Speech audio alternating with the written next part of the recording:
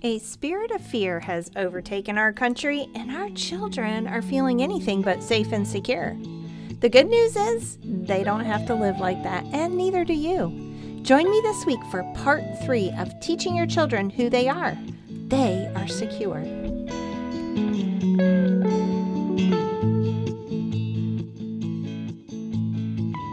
Hi, and welcome to the Raising Kids on Your Knees podcast. Raising Kids on Your Knees is a ministry dedicated to equipping you to pray and parent life into the lives of your children. I am your host, Tina Smith. Welcome to the show. I'm so happy you're here with me. My prayer for you is that your time here will help you grow in freedom and victory in Christ so that your prayers for your children are powerful and effective. Welcome back to the podcast, and thank you for taking some time out of your day to spend it with me today. We've been on a journey of teaching our children who they are. It began a few weeks ago with their choice to receive Jesus as their Lord and Savior. With that choice comes the choice to follow Him every day of their lives in surrender to His will for their lives. The principles we've been talking about over the past few weeks are the key for your children to live in victory and freedom over the darkness that surrounds us in this world.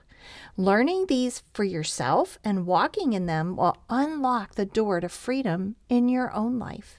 If you aren't part of the Raising Kids on Your Knees prayer tribe, won't you go to raisingkidsonyourknees.org and subscribe? You will be joining moms and dads all around the world who are praying transforming prayers over their children every day.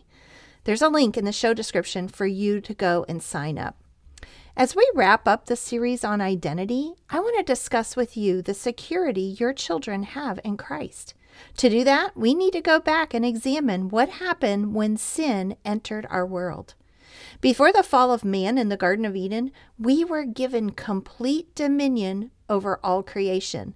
When sin entered the human race, our dominion was replaced by a sense of weakness and helplessness.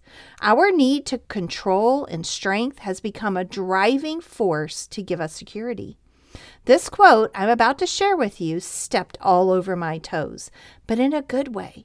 In his book, Victory Over the Darkness, Neil Anderson writes this: people attempt to meet this need by learning to discipline themselves or by seeking to control and manipulate others. Nobody is more insecure or sick than controllers. They wrongly believe that they can establish themselves by trying to control and manipulate other people or circumstances in life. In other words, they are trying to play God. The fruit of the Spirit is not spouse control or child control or environmental control. It is self-control. Brothers and sisters, I want to confess to you, I was one of these people. Trying to control and play Holy Spirit in the lives of those around me is a surefire way of usurping the authority of Jesus Christ in their lives and in mine.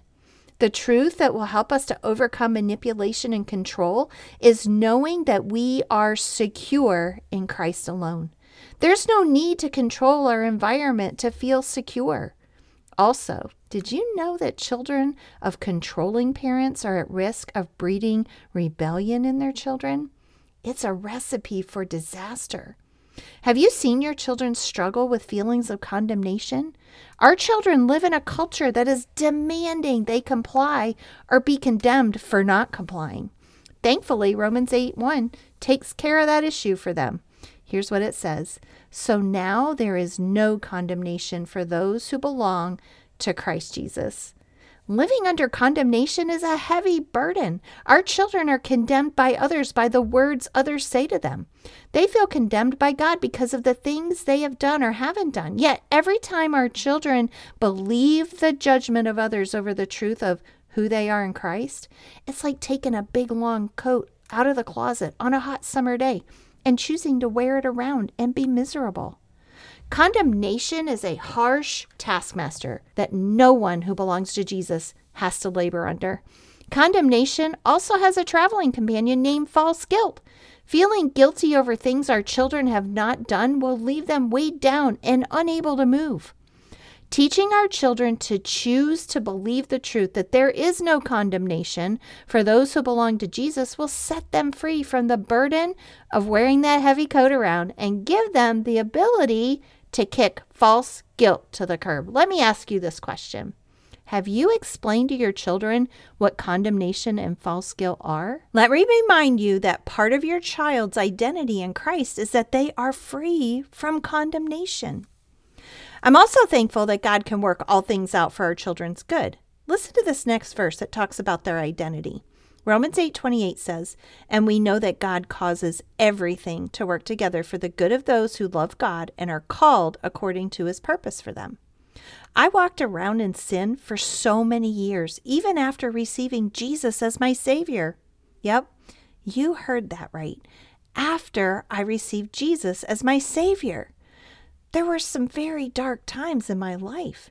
Every choice I made was not out of a heart of love and obedience for God, but out of my flesh and what I wanted to do. Can you relate to this? Maybe you have a child who is a prodigal right now. I want to encourage you with some good news. When I finally chose to allow God to be the boss of my life, I can tell you from that moment on, he used everything I went through for my good. Those dark times led me to him and a life of service for him, and is the platform that I stand on today. Maybe your child is going through a hard time right now. It could be of their own choosing, or they could be because of the choices of other people. No matter what the reason is, Jesus can use all of those things to work together for your child's good. They are secure in him, even when their security looks very questionable in our own eyes.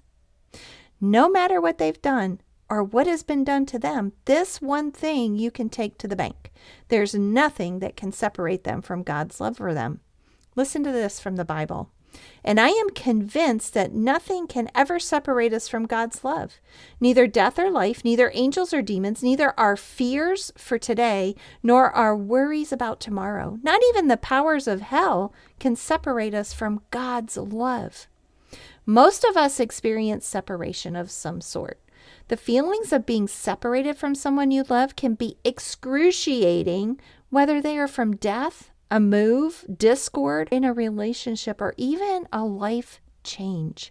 It's very normal for our children to go through seasons of separation anxiety from us. We have all had experience with that Klingon a time or two, right? Thankfully, we can rest assured that there's absolutely nothing that can separate us from God's love. Not death or life, angels or demons, not even their own fears or worries or anything they've done can separate them from the incredible love of our Heavenly Father. His love for our children comes with no conditions. Our children are secure in the love of God forever. Have you been wrestling with fear through all the chaos and confusion in our world? I do at times. Fear is from our enemy who does not want us or our children to walk in the power that comes with our identity in Christ. 2 Timothy 1:7 says, "For God has not given us a spirit of fear and timidity, but power, love, and self-discipline." Fear is always crouching at the door, isn't it? The Bible tells us repeatedly that we need not be afraid. I believe it's no coincidence that God reminds us of this so many times in his word. Fear is Satan's biggest tactic against us, and we are living under a spirit of fear in our world today. Every day when our children get out of bed, it seems there's something that comes up throughout the day to instill fear in them. Fear's not from God, it's from our enemy, and he knows its effectiveness in distracting us from the power, love, and self-discipline that God's given us as his kids. Fear robs us of the victory we have in Christ and takes our focus off of him. When you have a child that is tempted to fear, remind them that it isn't God who is tempting them. Also remind them that the temptation isn't the sin. It's what they do with that temptation that becomes sin or not. So how will your child work through fear today? How are you going to coach them through that? I want to wrap this up talking about the protection our children have in Christ. We know that God's children do not make a practice of sinning, for God's Son holds them securely, and the evil one cannot touch them. That's 1 John 5:18. One of the biggest gifts God has given our children is their security in Him. We all desire to be secure. Think about when your children were babies. Most of them loved being securely swaddled in a blanket for the first weeks or months of their lives. Even as an adult, we long to feel secure. When Jesus died on the cross and was raised back to life and seated at the right hand of the Father, it restored us back to a secure life in Him. The only thing that can make our children, quote unquote, feel insecure in Jesus is their choice to sin. Today's verse reminds us that as a child of God, our children do not make a habit of sinning. They will learn this as you teach them consequences to their poor choices. Teaching them that sin separates us from the Father and thus robs us of the security we sense in Him is crucial. When they learn how to confess their sin, they will learn that is what will bring them back into fellowship with our Heavenly Father and restore their sense of security in Him. As I wrap up this series on identity, I want to give you a free copy of Neil Anderson's Who I Am in Christ. Looking up and memorizing these verses on who the Bible says you are sure to transform your life as well as the lives of your children. I'm going to leave a link right here in the show description. You just click on that and that will take you over to this free printable version of Who I Am in Christ.